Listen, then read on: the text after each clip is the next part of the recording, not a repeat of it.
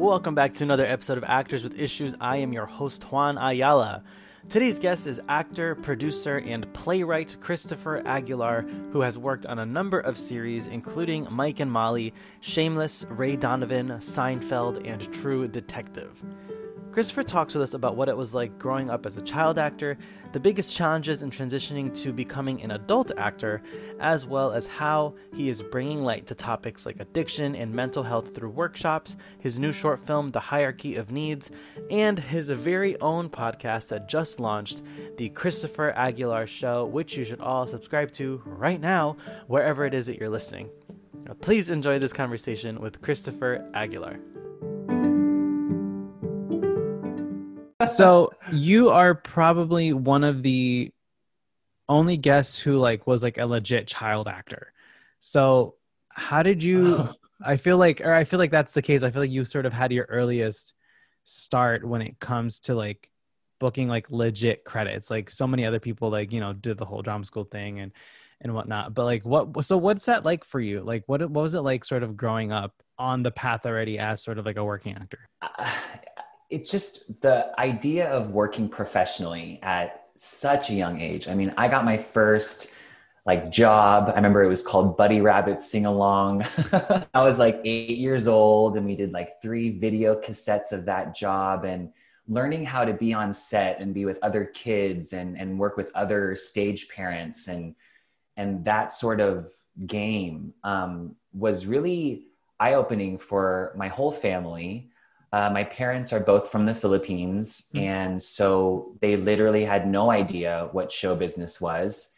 And I was found in a play. I did Charlie and the Chocolate Factory, just a children's theater play. And a manager was in the audience that got me hooked up with an agent, and then I just started auditioning.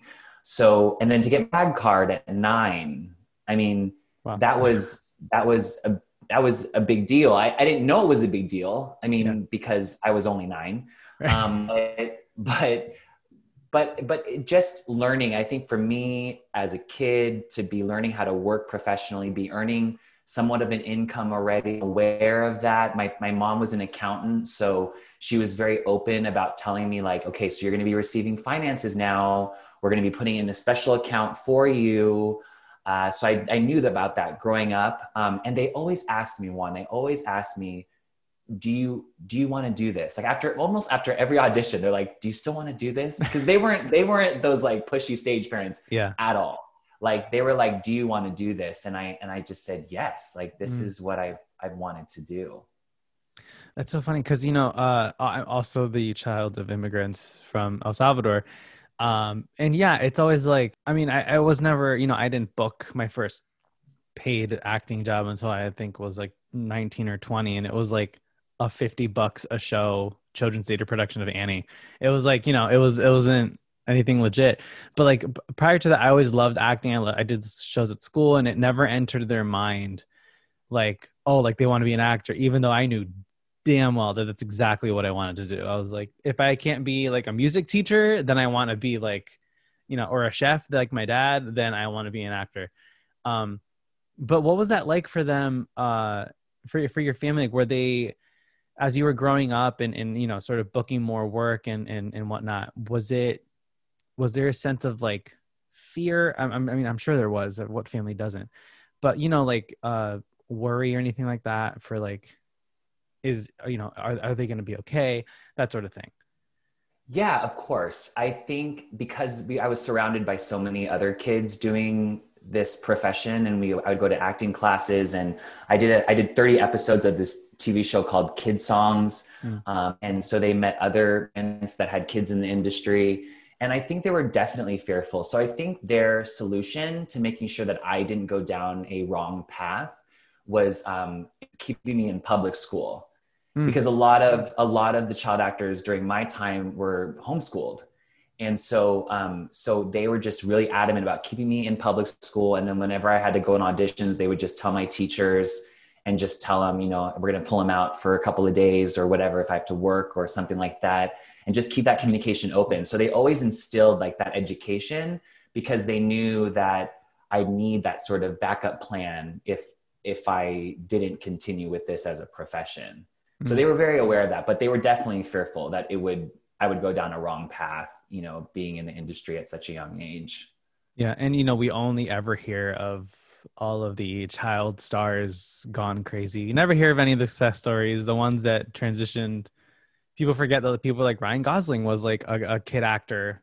No one ever talks about it Right. because he turned out okay. Yeah, Yeah. of course, there's that inherent fear. Our parents, especially, families of that are like immigrant families, only want us to thrive, to build off of what they gave us. And when we're like, I want to struggle, they're like, what? What? It's just it's Right. such an interesting thing to sort of figure out like what their perspective is um on it, because yeah, I won't go down the rabbit hole. That could be a very long No, conversation well, about. but a shout out to my parents, and I know Yeah. they're going to be listening to this. So I just want to thank them Mm, and show my gratitude for them for always supporting me in my dreams, yeah. and knowing very well that they've accepted that I'm going to be struggling for the rest of my life, pretty much. So Always wondering where the next paycheck is coming from. I mean, always it's so wondering. funny because hearing other actors talk about, like Jenna Fisher from The Office, her book, The Actor's Life, A Survival Guide, is like one of my favorite books. And, Mhm. hearing her talk about how she struggled for 8 years. She, fresh out of college, went right to LA. Um, I think she worked like in her hometown for a year to save up money and then moved to LA, struggling, auditioning constantly for 8 years. And then once they got their first season of The Office, it was only 6 episodes. It wasn't even like a proper 13 episode order. So it's like, wait, so are we doing that? Because the original, the UK version was, I think, only 6 episodes too. So they're like, is this Right. it? Like we, booked a series regular, but for 6 episodes, like what? So it's like, there's always that uncertainty. Um, yeah, even when you book like a network comedy or a huge, or what they hope will be like a huge Netflix show or something, there's always this sort of level of uncertainty. Like, okay, we booked it, now we got to finish the season, now are we getting renewed? It's always this whole thing. So what is sort of like your, I guess, like top goal in terms of like acting? Is it series regular? Is it like film franchise? Like, what is it? We're gonna get it. we're Oh, gonna we're wow. gonna manifest and visualize all of this for you. Wow. Speak it out. Yeah. My ultimate goal for now is leading my own series. Mm, And I've started that with a short film that my friend Ryan and I made, that's very personal and sharing a bit of my own story, called The Hierarchy of Needs.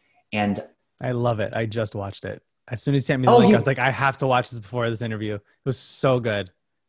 oh, thank you so much, Juan. That means Absolutely. a lot to me.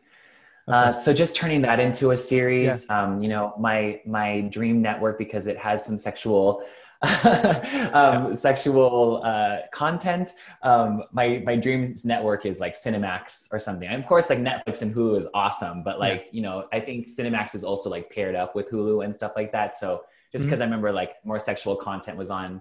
To manifest it, I want to manifest that happening, being able to present my pilot to Cinemax. Mm. So just putting it out there for any execs that are with Cinemax. But yeah, that's like an ultimate goal for me right now. And also, I've never done a feature film that's been in the movie theater, so I Mm. think that's like a double thing. Oh, and then Broadway. I mean, I can't, I Right. can't, I can't not say Broadway. I Yeah. mean that's a dream. But yeah, to keep my own series, to be in a feature film, and to be on Broadway, I think are the top three dreams that are so classic, so common Yeah. for actors. But yeah, to this day. And I wanted to add in about the uncertainty thing that you Hmm. were talking about. It was being an actor, it was instilled in me, the uncertainty of this Mm. profession, from being able to do 30 episodes at 9 and then never getting a series regular, still to this day. I mean, it was ingrained in me, auditioning so many times. I've always lived by the philosophy that we book, for every 100 auditions, we book at least one. Hmm. So I've always approached everything phase of my life and auditioning as, okay, I just got to get on the list, or 99 and I'll book that last gig, you know? So it's like, that's my mentality. And to be raised in the industry that way has really shaped who I am and my backbone in this industry. Yeah. Yeah. You know, we hear that a lot about, you know, for one yes, there's 100 no's that come before it. And it really is true. Gosh, you know, I've only had reps that have really been getting me consistent auditions for the past couple of months. It only happened like during COVID, and it's like, I'm not gonna get my hopes up for any of these. I'm not gonna, you know, we're gonna sort of of course it's all self-tapes now, so I don't have my normal ritual of like leaving the casting building, throwing my sides out in the nearest trash can, or ripping them up and throwing them out. So that's usually my thing. It's like, rip it up, throw it out. I love that. Yeah. Because it's like, I don't even have I'm not gonna look at these over on the subway and wonder, what could I have done differently? Nope. Shred it into the garbage and we're done. We're going to the gym or whatever. Yeah, that's like my pact that I've had with myself. Every time I tell my family about an audition, I go on it and I go, okay, now we're not going to talk about it anymore. Like we just don't talk about it, you know? And if people ask me like, oh, tell me how your audition went, I go, I probably won't, because I just don't want to talk about it anymore. Right. And it's funny because even with self-tapes, it's like, well, I did it. How'd it go? I did it. I sent it. I didn't see any reactions because it was a tape, which is good because you're not psyching yourself out. You're just like, and my whole thing is like, rehearse. 3 takes tops. Like I'm recording 3 takes and then that's it. But I have to rehearse it before. I'm not going to do like, okay, let's film this rehearsal, because then you're nitpicking everything. And yeah, it's been a crazy couple months because I've just been, you know, very fortunate with the reps that I have now to be doing a couple like co-star auditions. It's like the simple ones, like a 2-line nurse or the waiter or whatever. It's like, why am I overthinking the line, can I get you some coffee? Like there's 1,000 ways to say it, but 99 of those are the wrong take, you know? Yeah. And it was when I was least thinking about it is when I booked. It was this gig called Matador. It was the show for the El Rey Network. And I went in and I had to say a line in Burmese, in like Myanmar. Okay. And anyway, long story short, I said it. I went in and said it. And all these people it was for a Burmese paramilitary. And everyone was dressed in like paramilitary guard uniform or whatever. And I was like, oh, and then they all looked more Burmese than me. You know, I mean, that's what I was thinking. Yeah. But I went in, said the line, didn't think about it at all. And then next thing I know, the next day I book it. Like you never really know, like with this freaking profession. Yeah.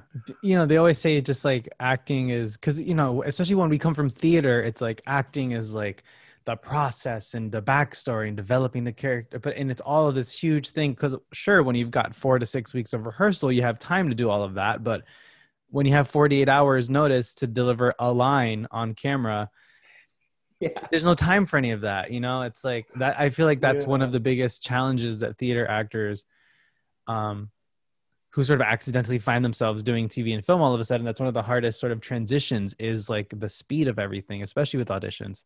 Sometimes, you know, they give you 2 weeks to read the play, or you're familiar with the work already, but with TV scripts, no one has seen these scripts. So it's always like new, it's a cold reading basically.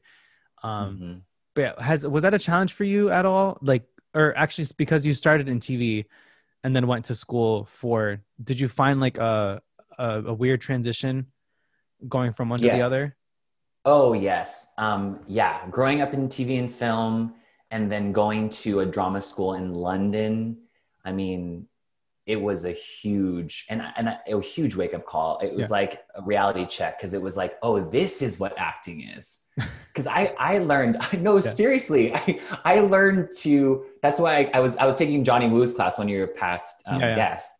And he was like, you're just saying the lines. Like what, like, you're not even listening. You know, he was like doing this whole thing. And I was like, I think it's my child actor syndrome. Like I was just taught to just hit my marks, say my lines, you know, after these person's lines. And do it. And I think it's ingrained in me. If I'm not really fully invested in Mm, a role, and usually it's not, with auditions, we can't be that fully invested, especially with right. TV and films, like you're saying, like, but when I learned theater and I went to a theater school, that's when I was like, oh, like I can embody someone, like Yeah. how when we put makeup on, it's not necessarily putting on the makeup, you're stripping away yourself to be Mm, present as the person. love that. I've never heard Yeah. that before. That is great. I really like that.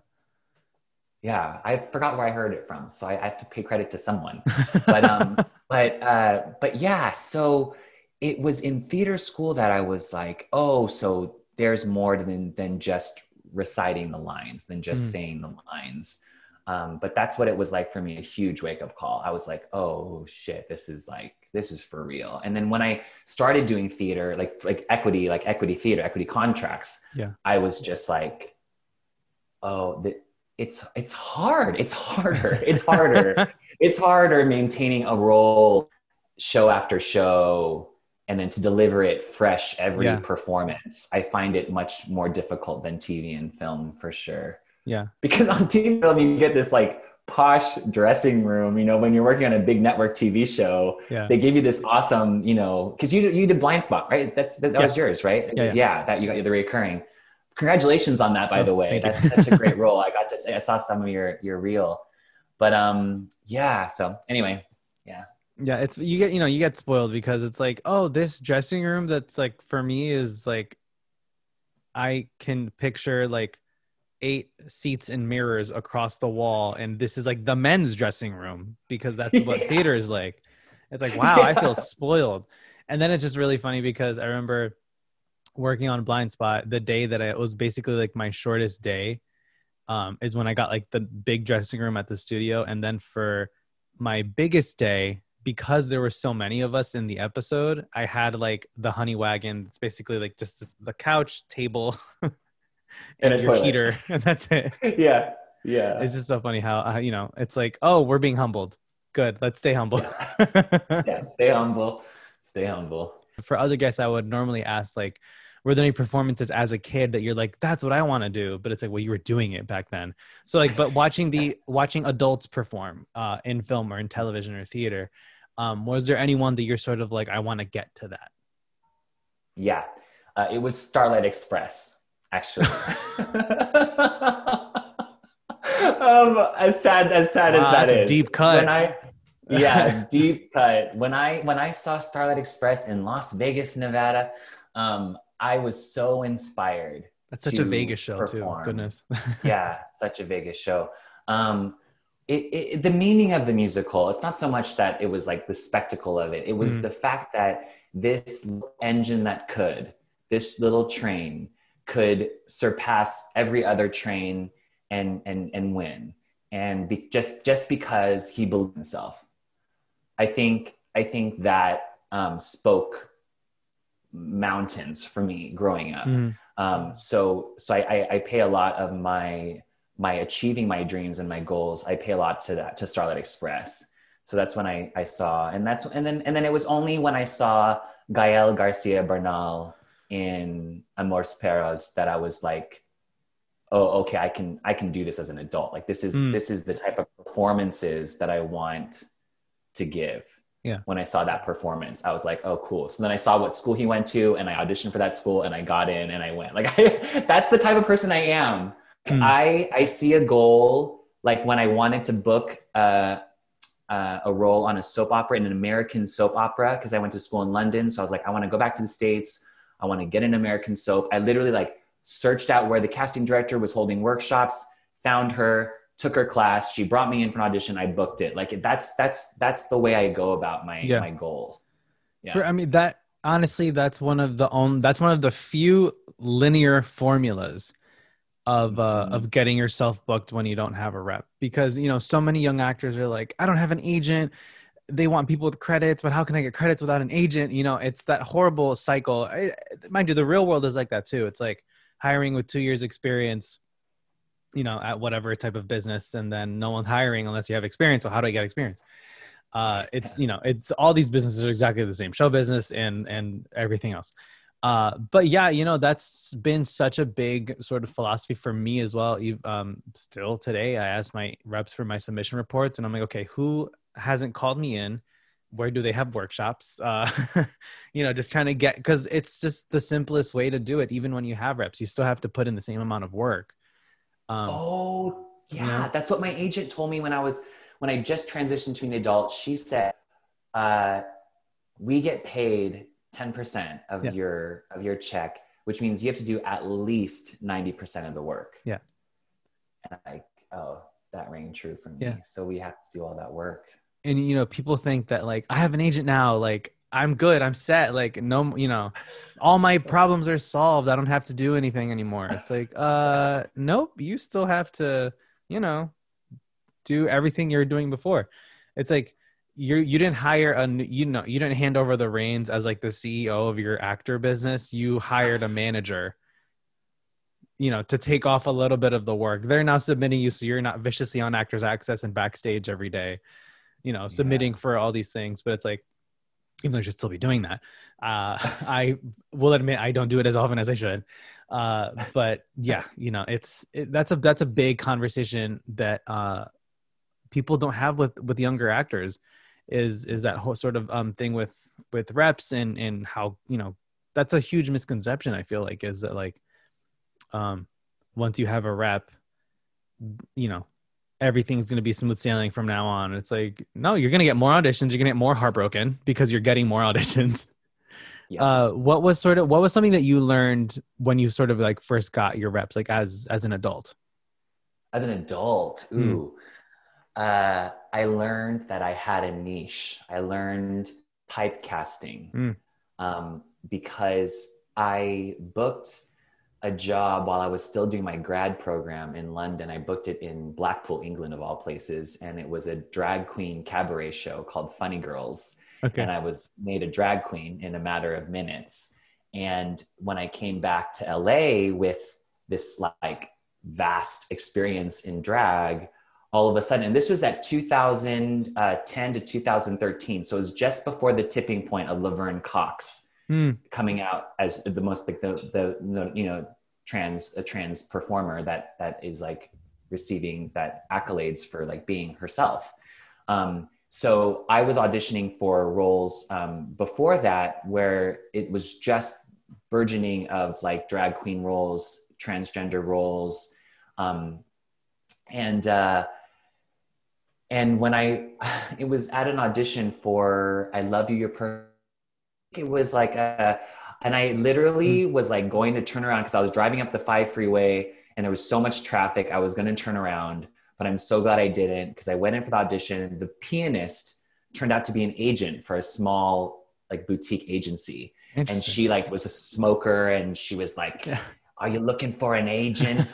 And I was like, yeah. And then we had a meeting and I showed them my drag pictures and they were like, oh, they're starting to cast for these type of roles. Yeah. And so those were the first ones that I booked as an adult actor, being on Mike and as a transgendered girl, being on Shameless as a drag queen. Those were my first like breakthrough auditions for and roles that I got to play. So yeah, so I think I answered your question. I just realized I sort of rambled, but yeah, it was that when it was for me as getting reps as an adult, it was learning that I have a foot in the door. Like we all have something special to share. Yeah. And I had that to share, my experience as a girl. So those were the roles that I was booking at first. And you have to find your niche because that's what the casting directors need. So you fulfill their need.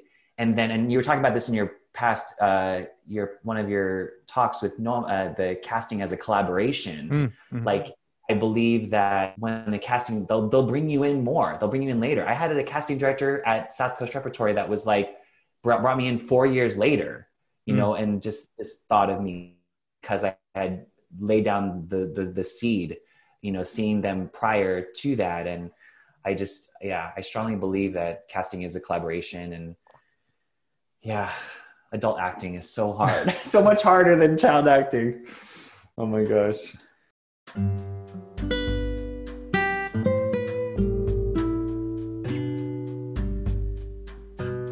Autumn is officially upon us, and whether you live in New York City or Los Angeles, everyone deserves to experience those classic scents of autumn, and that's why I'm thrilled to be partnering once again with Redondo Road Candlemakers to announce their new line of autumn-inspired scents, which include apples and maple bourbon, baked apple pie, and the classic toasted pumpkin spice. Redondo Road candles are hand-poured right here in the US and made from 100% natural soy wax and all renewable resources.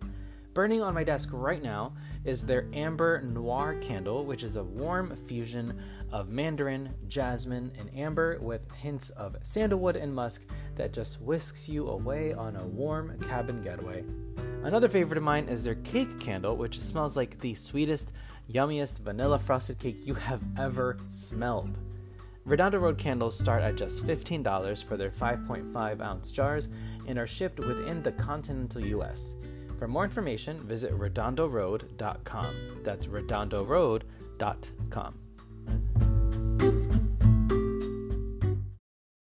This episode is brought to you by Visit Williamsburg. In Williamsburg, Virginia, there's never too much of a good thing. Whether you're a foodie, a golfer, a history buff, a shopaholic, an outdoor enthusiast, or a thrill seeker, you'll find what you came for here and more. So ask yourself, what is it you want? Discover Williamsburg and plan your trip at visitwilliamsburg.com.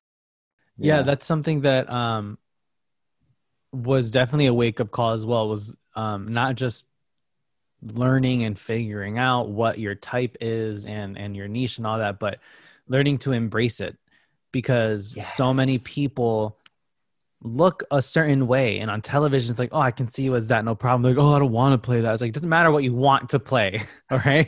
Right. What do you fit right now? You can worry about the accolade worthy big dramatic or comedic roles later. Like, you like comedy, cool, you kind of look like a serial killer, so we're gonna put you on Mindhunter, or a show like that. It's like, it's embracing your type and all that stuff is super important too, because it's just like, there are very few linear paths or formulas in this industry, and one of them is just learning to embrace your type. If some people will look like the most New York City looking cop ever, but they're like, I want to play a leading man. And we're like, well, there's not really that for you right now, so we'll work on it. But that's when you write and produce your own work, because that's a huge thing as well. So many guests on the show in the past have written and shot and produced their own shorts that have gone on to win a ton of awards and has led to other opportunities. And it's like, well, yeah, because they weren't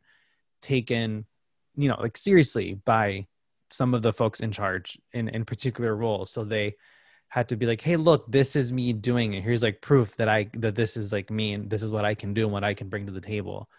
Because, the industry pigeonholes us so much already, that for us to do it to ourselves even more. Like, I know obviously I don't like want to put anyone on blast, but there's always been actors like, oh, I only want to do commercials. I don't want to do theater. I want to do this. So you're going to just ignore all this other opportunity. Like, you're going to pigeonhole yourself when when the industry does that plenty, especially in the commercial world. Commercial is all about type. It's like, so I know a ton of people have gotten cast in commercials, like national commercials, off of like headshots alone, because, oh, you look like a stoner. Great. We're going to give this to you because we've seen your reel and that's it. It's, I love that. I love embracing your type, because I learned in a workshop a while ago that the key word to the word typecasting is cast. Like, you get the job. Right. You get the job. So embracing work, getting work before the accolade jobs, right, is really important in this industry, for sure. So so that's what led me to producing my own work, for sure. Yeah. And just piggybacking on that, the word, it's in the word cast is in the word typecast, because it's like those people are booking those roles. You can't complain about being typecast if you have a blank resume. Like, that's, it's only if you've played the stoner on 10 different network TV shows, sure, complain all you want and then change your look. That's also a big thing too, when people are like, oh, well, like my type isn't like very castable. So, okay, so change your type. Do you have to start lifting weights? Do you have to get a haircut? Do you have to, change how you dress, or at least get new headshots? Because that's a big thing too, is your marketing materials. That's so glossed over. It's like, I know plenty of people whose headshots are just basically like a portrait or a pretty picture of them. It's like, yeah, you look lovely. You could play the girl next door based off this headshot. That's about it, and when's the last time we saw a movie that had the girl next door? That's such a 90s sort of concept. It's all nostalgic. Before I go down the rabbit hole any further. Right. Yeah. Headshots can be a whole other conversation, which I do not want to touch upon. Those are like the death of me, headshots. Yeah. Gosh, the marketing is just, because that's another just very long process that we may not want to deal with, but it's like, well, there's no one else to deal with it for us. Reps certainly aren't going to do it for us because they have dozens, if not hundreds of other clients.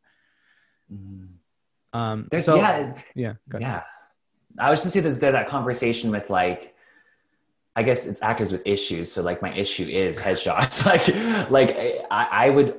My approach was I work with my photographer friends in finding the best headshot for myself. But then there was like the talk with my manager where like, Chris, like you got to get headshots that are like the A game headshots. So there's that debate. Like, do I want to be creative and like be like very specific about my characters that I want to play?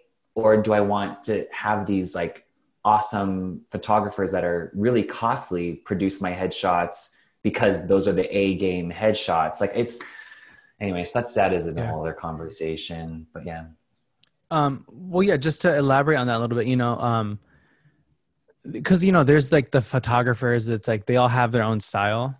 And if everyone goes to that photographer and all of your headshots look the same, that's also kind of a hindrance, because then it's just like this like blurred wall of the same backdrops, the same lighting, the same angles, the same. And not every photographer, like not everyone should ever go to the same photographer. If like they're great with dramatic shots, you need some bright, quirky commercial shots, don't go to that person because that's not their thing. Sure, they're really amazing at what they do, but that's what they do. And it's, as you said, headshots can be very costly. And the last thing you want to do is put all that money down and hate your headshots because they're not what you needed, because you might have gone to the wrong person or the consult wasn't as good as. That's also a big thing. Always get a consultation before you book a photographer. Oh, okay. That's good to know. That's good to know. Have a consultation first. So that means like meeting in person first to see like if it's a good like match kind of thing. So one of the photographers that I've worked with, she does, during COVID, she does the consultations over Zoom. But it's very much like sort of discussing, like getting a vibe for you as a person, because, as you were saying before with auditions and whatnot, like you end up booking the ones that you do the most natural. So it's also like, embracing your type is like who you are and what you look like and what you sort of bring to the table, sort of as quickly as possible. Like, again, I feel if you look like the stoner type or the nerd or whatever, it's like, okay, so that's you. So we need to get like a sort of what do you sound like? Because your headshot isn't going to show that, but you want to sort of know like, okay, are you the 1,000 words per minute nerd? Or are you the sort of like more recluse nerd in the corner who's reading his comic book by himself? Or is he like the nerd who, gets in trouble because he mouths off to the bully or whatever? It's like nerd is like so broad. And the same with the stoner. Are you like the slow moving one? Are you the one that's like paranoid? It's like all these little tiny smaller subsets. So figuring that out especially has been really helpful with headshots, especially with like the commercial ones, because those can be super specific. For sure. You're really good at character breakdowns. You like working casting. My agent said that once. Oh, you did. That's cool. I was like, do you need an intern or an assistant? I'll do it. So I wanted to go back and talk about your short. So you mentioned that you were developing that into a series. So like, what inspired you to, did you write the short as well or no? No, my friend Ryan wrote the short. Gotcha. I inspired the story of it. The art we came up together and she basically wrote. Yeah. Gotcha. It's like collaborated on the story, but then he wrote the actual script. Yes. So what inspired you to sort of collaborate together for this particular project? It was a class. He emailed me because I was at a pub right next to USC, which is like a big film school. Uh-huh. And he emailed me saying, I have to do a film every week. He had to produce a film every week in this class. And so I know, right? Yeah, and so he said 1 week, he's like, there's a theme called self-satisfaction. And I want you to help me make this film. Huh. And I immediately knew what I wanted to cover. And it was my battles. It's spoiler alert. But it is my battles with sex addiction. So I said, okay, let me think about this one and let's talk about it. So we talked about it, and that's what inspired it. It was my own life experience, wanting to put it out on film and to share that experience with different film festivals has been probably the most, as an adult, one of the most enlightening experiences ever. To do Q&As about my own personal life story in a way was really, really vulnerable. But that's exactly the type of art that I want to make as an artist. So with hierarchy of needs, is it hierarchy? Yeah, that's it. Hierarchy of needs. Where do you see it going? Like, where do you see the story sort of unraveling, without giving out too many spoilers, obviously. But yeah, like, where do you see the story going, your character going? And yeah, just like sort of what's your sort of vision for what's it is, and are you sort of developing it as like traditional, like 1 hour, or like a shorter, sort of like the length of what the short was, sort of like a web series almost? Yeah. I think it's whatever platform gives us the space to do it. I see it as an hour-long series, but I can also see myself doing it in little 6-minute increments. So I think it's just a matter of like, are we going to self-produce, or are we going to present this pilot as a key to the doorway to being able to do an hour-long episodic? But my vision for it is an hour-long episodic. Like HBO, Cinemax, and the arc that I see the character going into is battling his sex addiction, going to 12-step meetings, and not being able to, because there's the shame of something like this within the Asian American culture, because it's just unheard of. Like, for anyone who, in any culture, if you say that you have paid for sex, that's a topic that unleashes a whole can load of shame. And I had to face it head on. And so I'm going to battle that. I'm going to battle family things. So like, I know the mother, and I know who I want to play the mother, because that's my grandma, is Marilyn Takuda. Shout out to her. She's an amazing actor. My grandma. But there's also an actress named Kimiko Gelman that I want to play my mother. And I wrote my mother in jail in this episode. And I want the scene between Marilyn and Kimiko. So I think I'm also writing it around my network of friends that are actors. I think I know who's going to be like my sponsor in my 12-step meeting. Like, I know who I want to play that and things like that. So that's my vision. My vision is to create a community of actors that I've worked with, or that I'm like dreamed of working with, and making it that sort of function in my life. Not necessarily just because I want to star in a series. I want it to be a community. I want it to be a village of like-minded people. The whole sort of approach and mindset to finding your village and collaborating with those people. Noam talked about it in one of our more recent episodes of, finding that group of people who can help you tell the story you want to tell. And that's super important. And yeah, I loved the short, and I'm really excited to see what you do with it next. Because, that's a topic that, if it is talked about, sometimes it's like poked fun at it. Yeah. Like, if there's a sex addict, it's like, oh, they're horny all the time or whatever. It's like, oh, it's not it's not that simple. Like that's, you know, it's so much like, you know, it's showing like the financial struggle of it and robbing like family and stuff like that. It's like, it's the whole thing. It's, you know, there's so many other little facets of it that are glossed over. And that's with most, addictions and mental illnesses and all those others and a lot of other things that are like stigmatized. It's that, they're looked at such a broad sort of perspective and only a couple little things that like, because I feel like with a lot of stigmatized topics, people are like, oh, we don't want to get into that. It's like, no, get into it because that's what needs to be talked about.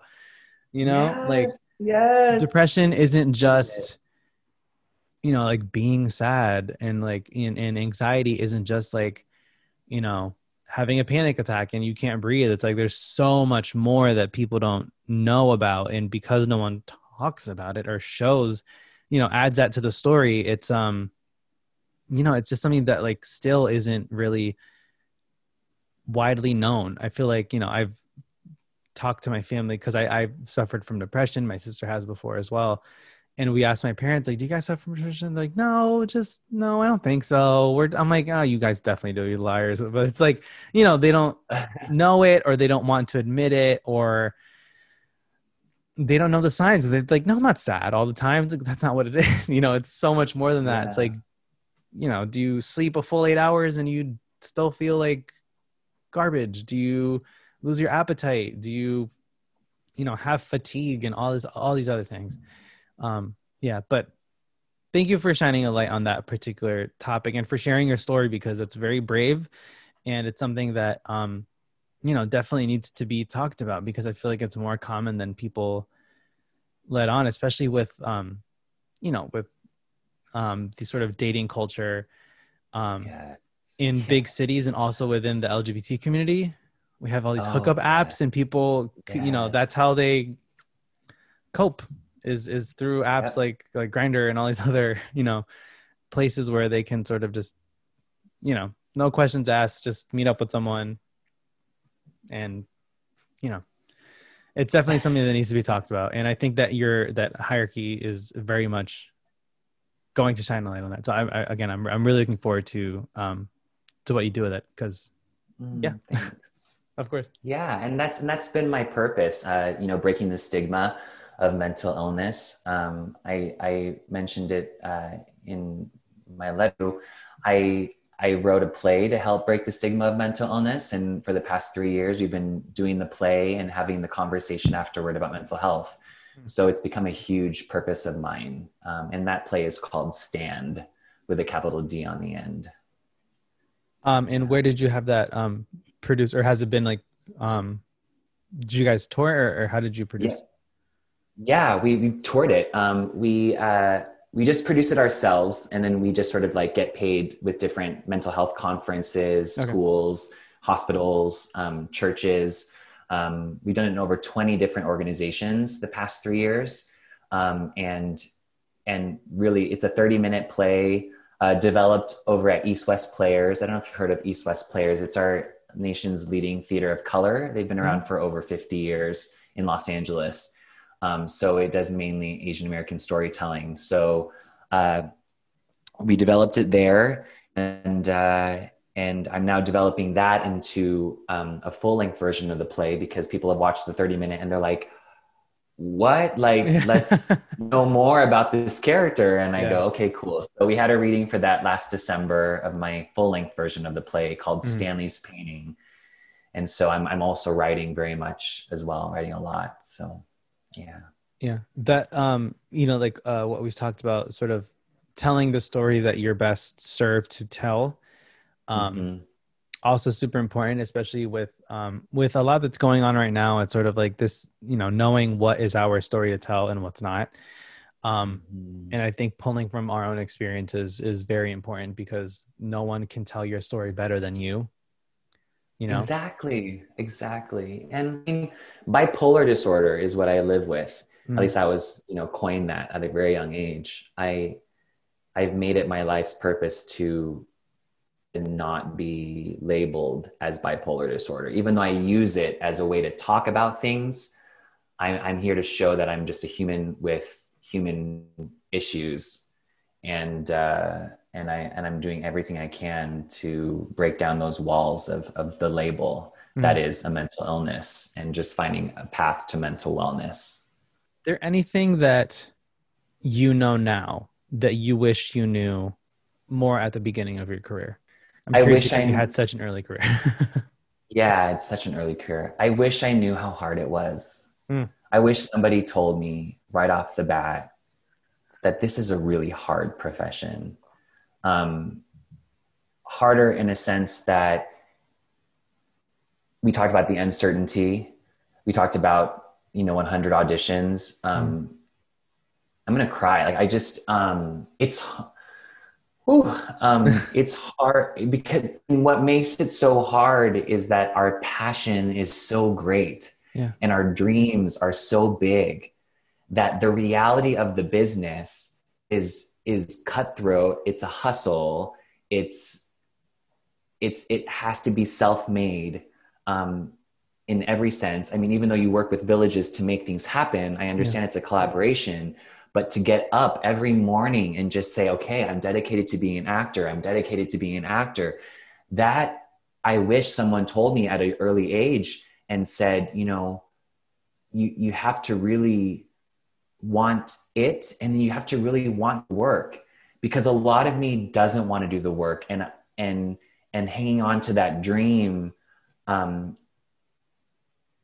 I may have had the blessings of doing it as a child, but it was so easy then. My parents took care of the finances. My parents drove me to auditions. My parents, handled all the paperwork. But as an adult, you do all that on your own. So if someone just said, yo, you know what?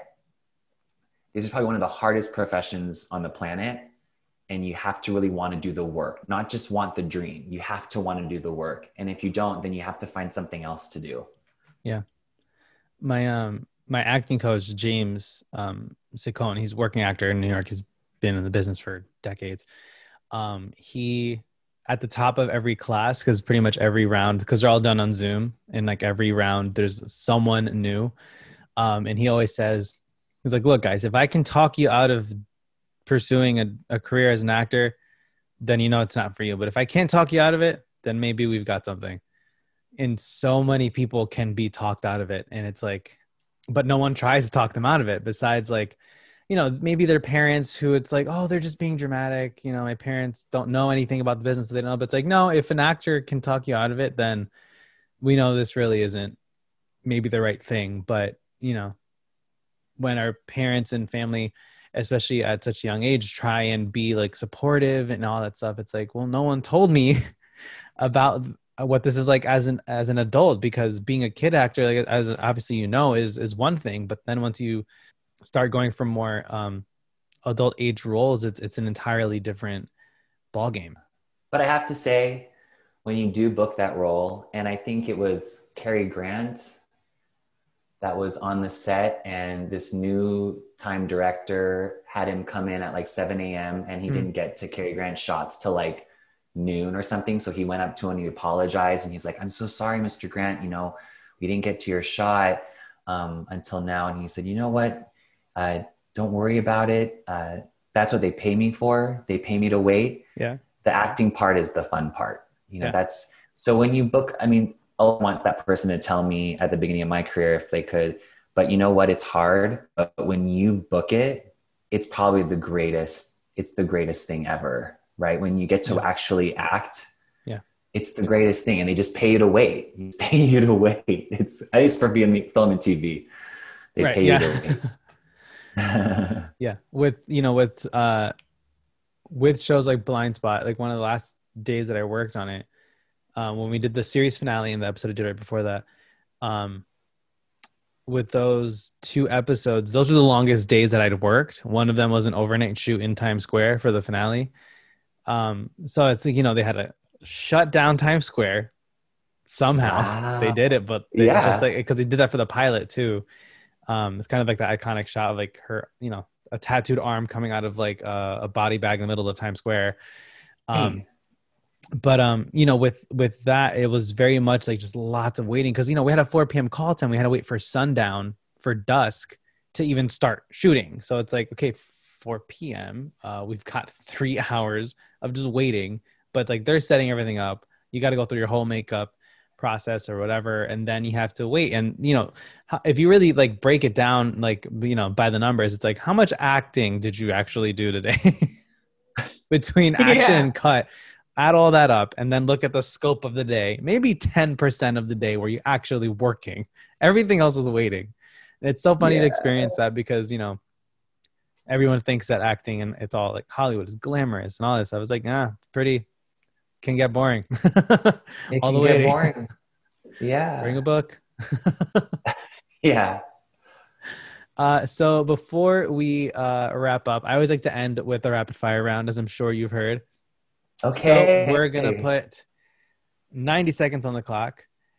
Okay. And we're going to see how many questions you get through. No pressure. I don't think anyone has done all of them because there's always that one that they're like, oh, God. Okay. Let's go. Alrighty. So we're going to start with coffee or tea? Tea. Hero or villain? Villain. Drama or comedy? Drama. TV or film? TV. Theater or screen acting? Theater. Plays or musicals? Plays.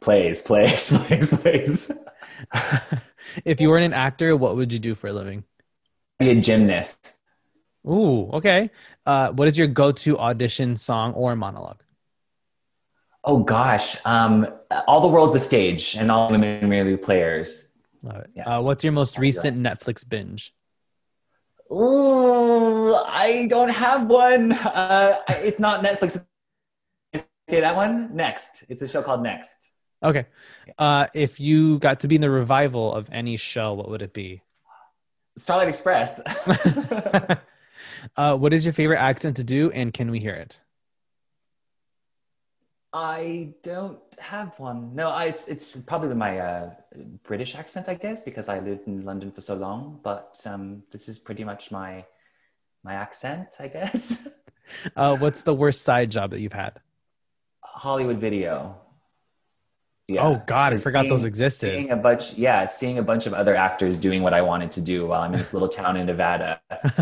Yeah. That was horrible. What role did you have the most fun playing? When I got to give William H. Macy a blowjob. On Shameless, I'm assuming. Yeah, Shameless. Okay, so we're out of time. But so last one, in 10 words or less, what advice would you give to a young actor? Do the work because no one else will do it for you. I think that's done. Okay. I can't count, but it's fine. Do the work because no one will do it for you. Oh, that's 12. Do the work. That's it. Do the work. Whatever the work is. Whatever it is, the work do it. is. It could be, do the work because no one else will. There. Do the work because no one else will. And that is it for this week's episode of Actors with Issues with special guest Christopher Aguilar, who you can follow on Instagram at @TheChristopherAguilar and follow us at Actors with Issues. If you enjoyed today's episode, please subscribe to the podcast and leave a rating and review wherever you're listening and catch new episodes every Friday. And be sure to tune into Christopher's new podcast, The Christopher Aguilar Show, available on all podcasting platforms. This is Juan Ayala signing off.